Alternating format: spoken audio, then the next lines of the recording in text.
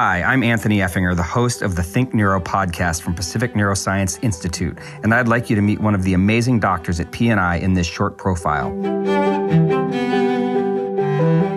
I'm Barbara Geiser. I'm a neurologist who specializes in taking care of people with multiple sclerosis at the Pacific Neuroscience Institute. Multiple sclerosis is a disease where the immune system attacks the nerves in the brain and spinal cord. When this happens, the nerves can't signal properly, and there may be symptoms such as weakness or numbness or tingling or visual disturbances.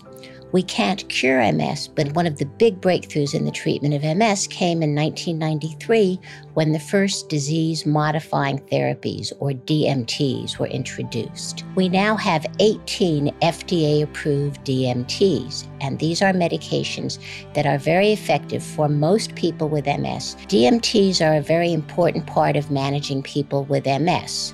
But they don't treat symptoms and they can't reverse damage. Research is working on ways to reverse damage, and there are many other important strategies, medications, and lifestyle choices that can help treat symptoms and help people with MS feel and function their best.